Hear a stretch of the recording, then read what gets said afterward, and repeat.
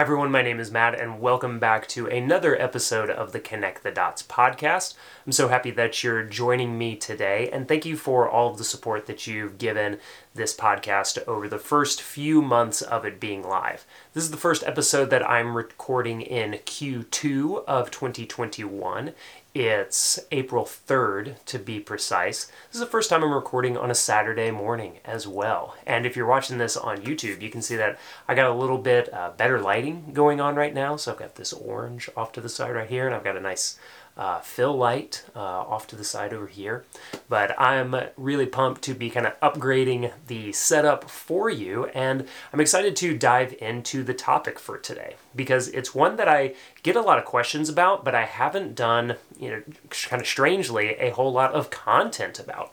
So I'm excited to share with you my top 10 tips for creators. Now, some of these will skew towards a newer creator, someone who is still in the startup or side hustle phase of their creator journey.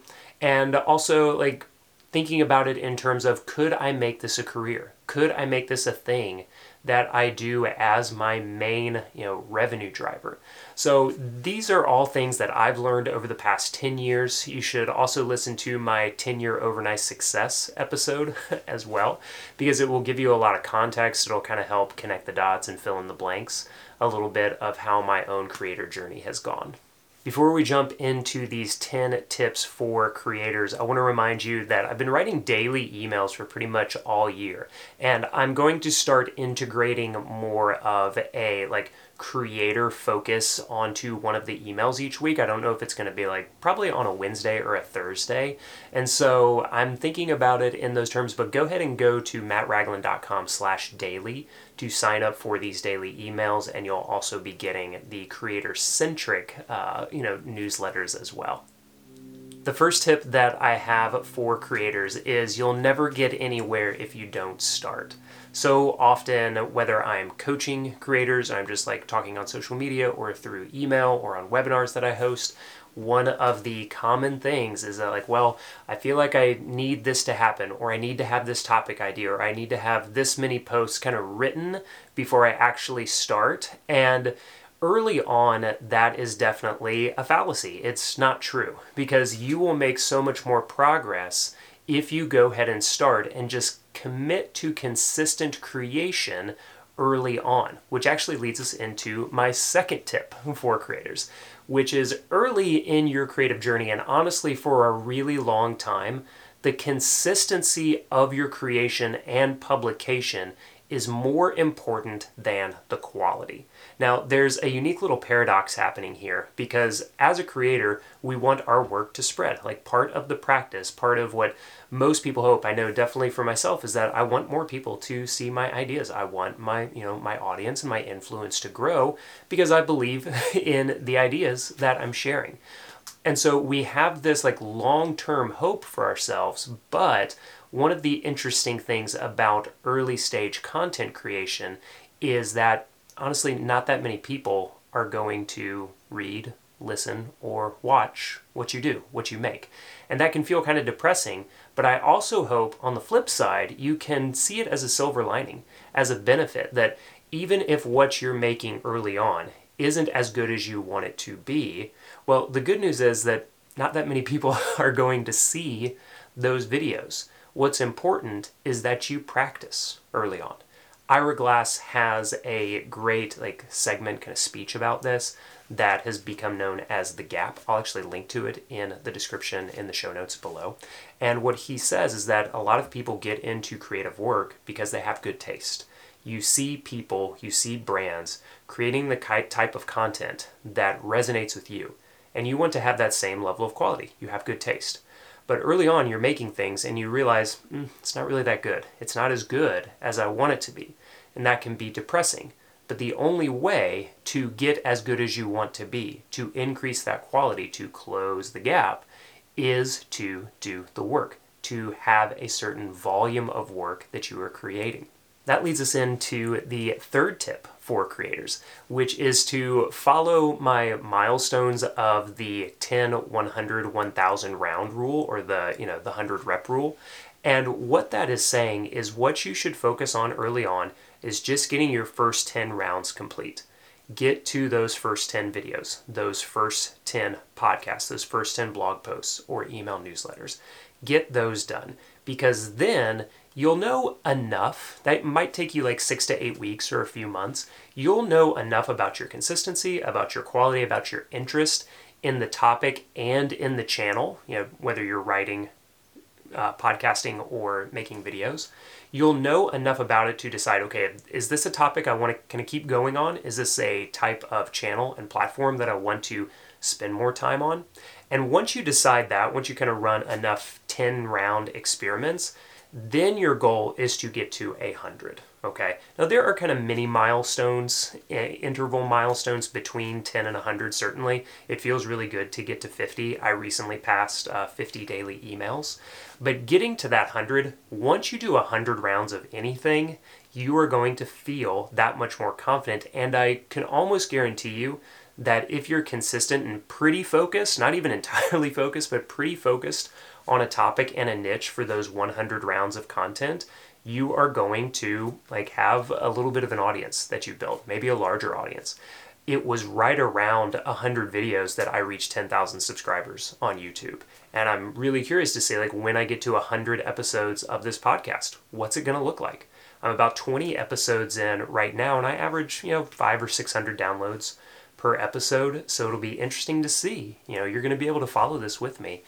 What are the downloads like? What is the engagement like when I get to 100 episodes? The fourth tip for early stage content creators is to teach your younger self. Oftentimes it's tough to think about what do I want to talk about, or who am I going to reach? Often the easiest person to teach is the younger version of yourself, the earlier version of yourself that was having trouble with the kind of topic that you're more of an expert in now. And so I always like to kind of ask myself the questions or offer the prompts of what would I tell my younger self, my earlier self, that beginner mind about this topic? Another way to approach this question of early content to create is thinking about around this topic, what kind of questions do people commonly ask me about it? And so really the way that you want to be thinking about this is, how can I help one person? How can I lead into answering a question for someone? Which leads us into our fifth tip for new creators or early stage creators, which is just teach one person at a time. Don't think about getting to necessarily 100 or 1,000 subscribers right now. And if you're right around in that kind of stage, in that number, this advice still applies for a really long time, if not forever. And so just think about that one person that you want to teach. Really individualize and externalize your content to think about helping one person. My favorite example of this is Tim Ferriss talked about when he was starting to write the 4-Hour Workweek. He was getting really stuck on the chapters, and it just didn't have the kind of feel and flow and personality that he felt he wanted to bring to the book. And the breakthrough for him was that he had a couple glasses of wine, and he just opened up Gmail and put in the subject line, Chapter 1, and wrote the first chapter of 4-Hour Workweek in an email browser to a specific person. I think it might have even been to Kevin Rose, but I'm not sure about that. But he definitely wrote the introduction and some early chapters of 4-Hour Workweek, at least the getting started part, just as an email to one person. So think about teaching one person as you are starting to create that content. You can really nail down to their problems, to their needs, to the ways that you can uniquely help them. And that is a really good way to kind of get over the hump and break that writer's block or recorder's block of the content that you want to be making. The sixth tip that I have for content creators is to follow a simple audience building loop. As I've studied creators and worked with them very intently for the past 6 years, I've noticed that most creators, for the majority of their career, follow this really simple loop. And it's that you start with creating. So step one, if you can visualize this as a loop, step one at the top, 12 o'clock, you create content. You create the content that you need in order to go to step two and share it. So we create content and then we share it with people. As people engage with that content, and again, it won't be many early on, and that's okay, but as anyone engages with your content, as you share it, you are going to learn, which takes you to the third step in a very simple 3-step audience building loop.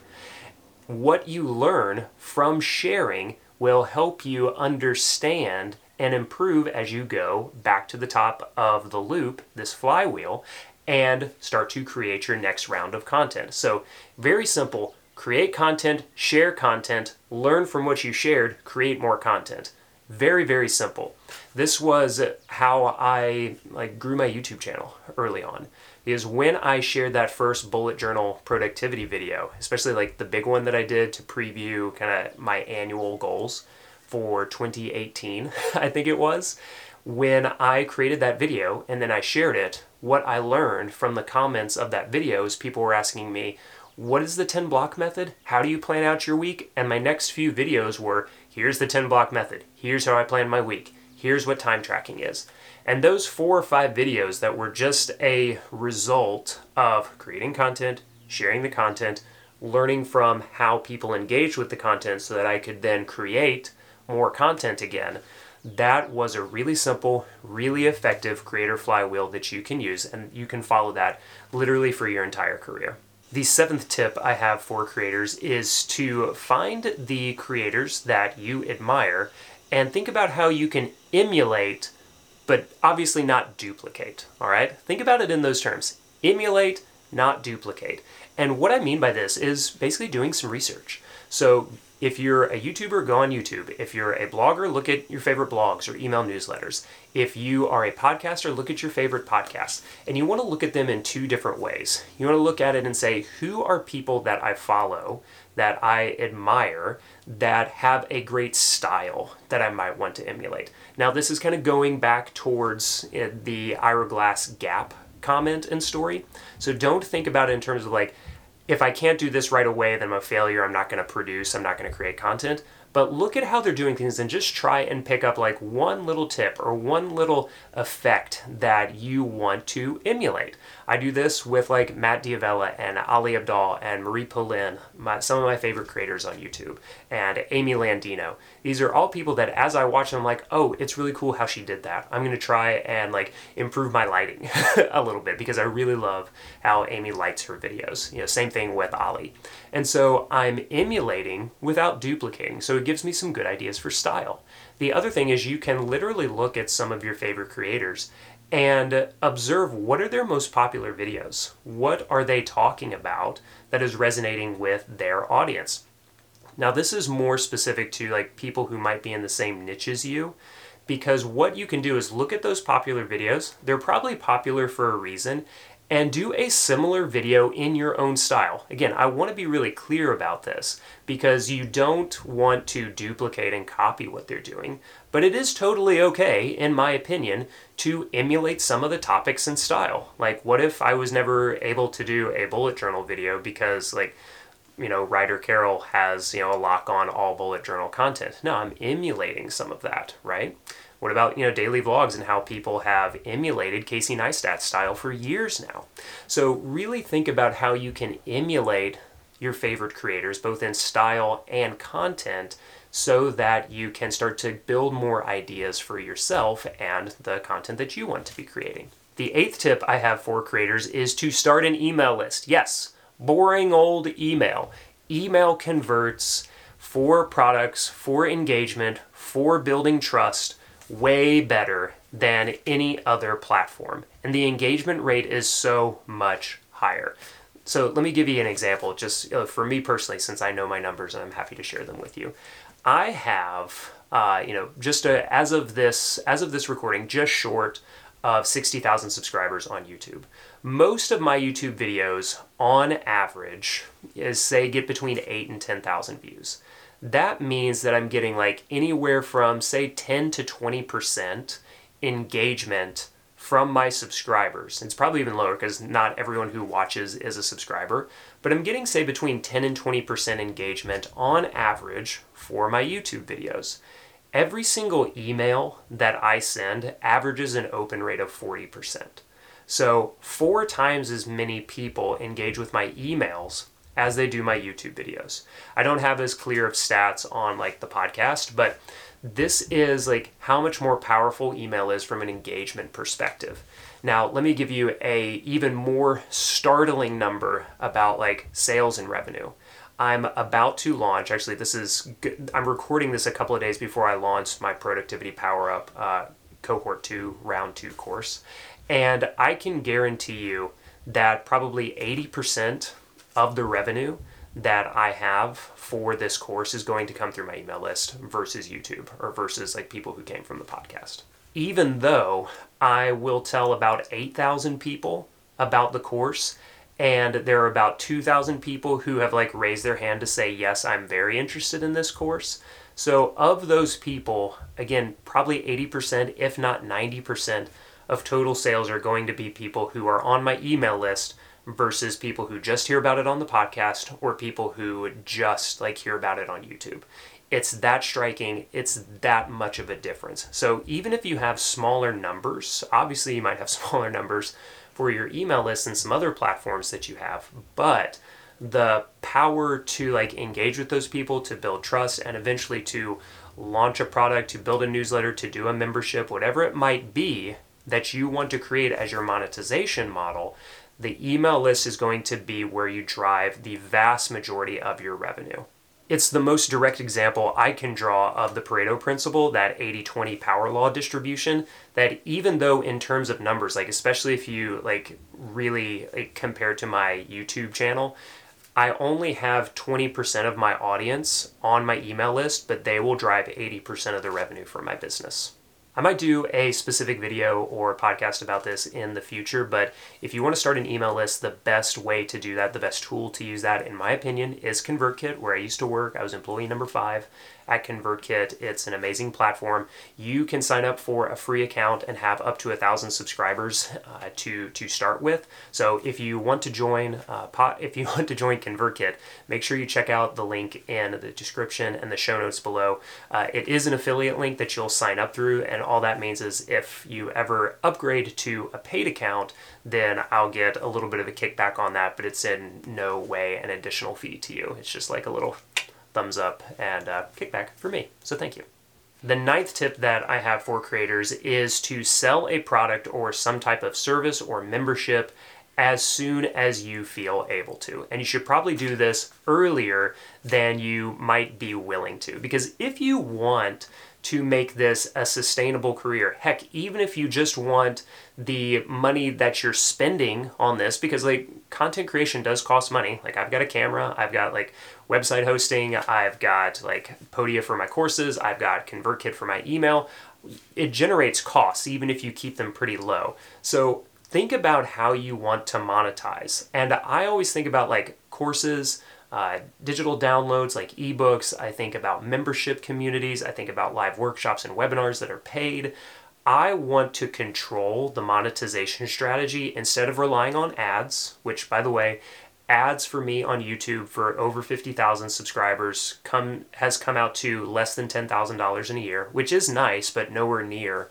Like I would nowhere near be able to quit my job and do this full time if I was just relying on YouTube AdSense. It's the same thing for sponsorships as well. Like it was probably around 10,000 last year that I made on sponsorships, but even like I wouldn't quit my job because I was doing like $20,000 a year, if that, on ads and sponsorships.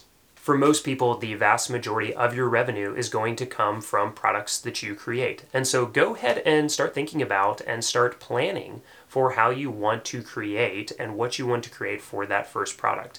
And the reason that you want to do this sooner rather than later is you want to set up the expectation with your audience that you are running a bit of a business here. You want to build into a larger business, and businesses have products and ways that you can support them through those products. There's nothing wrong with it, and it's a great like business model to have. So the sooner you can do that, the better. It also helps you understand how to sell, how to create sales pages and sales emails, and how to position your products. It helps you learn over time what kind of products and what kind of message is going to resonate the most with your subscribers, with your audience. So if you can do this sooner rather than later with lower stakes than saying, I see this with a lot of people, they're like, okay, it's time, I want to do this full time, or I'm doing this full time now and I really need this course to take off, or I don't know what I'm going to do. You don't want that to be your situation. And if you have been able to practice over time with smaller launches, with smaller products, with really dialing in the positioning and the messaging of your products, of your offers, then it's just going to be that incremental build. And you might have a really, big blowout offer at some point, something that just takes off. That's an amazing spot to be in.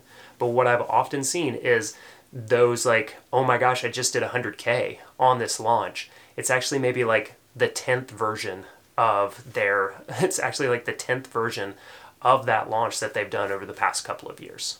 The 10th and final tip that I have for creators in this episode, in this version of the podcast, is that tools and design are useful, they are helpful, but they don't matter as much as you think they do early on. What matters are the things that I just talked about in tip number 9, the positioning, the message, how it is going to impact people, the amount of conversations and feedback that you've gotten from your readers, from your subscribers about what they like and how it helped them or how it didn't help them. And so when you think about like, okay, I need my email tool to do this, or I need my course tool to do that, or I need my design to look a specific way, and I don't know why the white space is so much between these two sections.